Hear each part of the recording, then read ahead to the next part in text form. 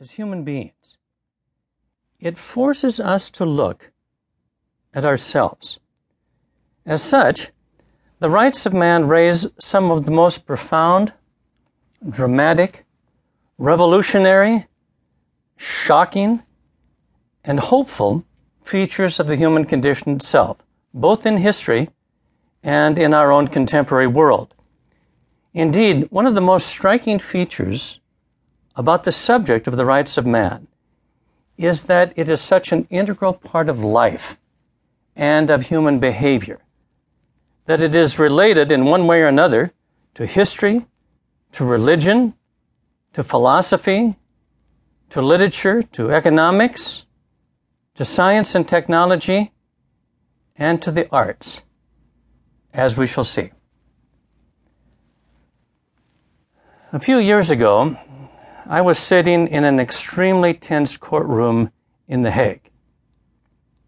About 15 feet from me, behind bulletproof glass, sat a man by the name of Slobodan Milosevic. He was sitting with his arms on his hips, sneering contemptuously at his accusers and those who had brought him to this place of the International Criminal Tribunal for the former Yugoslavia against his will. Witnesses who had never before been outside of their small villages, let alone in an international court of law, literally shook as they painfully described in horrid detail the atrocities that they had personally experienced in Bosnia, Croatia, and Kosovo. Their testimony, sometimes accompanied with graphic evidence, made even the strong sick to their stomachs. There was a point at which my eyes locked with those of Milosevic, and I will never forget the feeling, for I have never been in the presence of such palpable evil in all of my life. Presiding over this trial were 3 judges who were trying to determine the facts, apply the relevant law, and to hold those responsible for mass atrocities and genocide in the form of ethnic cleansing actually accountable for their actions. It would be difficult, if not impossible, for people to watch a trial such as this and fail to ask why the rights of man appear to be so meaningless to those who have so deliberately violated them, and yet so vital to those who have struggled so hard to protect them. I'm watching these proceedings as a historian, with my eyes going back and forth between Milosevic, the witnesses, the prosecution team, the judges. I could not help but reflect on the fact that I was witnessing a revolutionary development.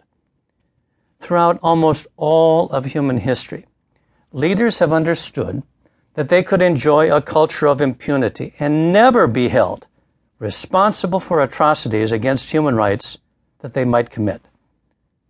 This long and encrusted legacy is undergoing dramatic transformation before our very eyes.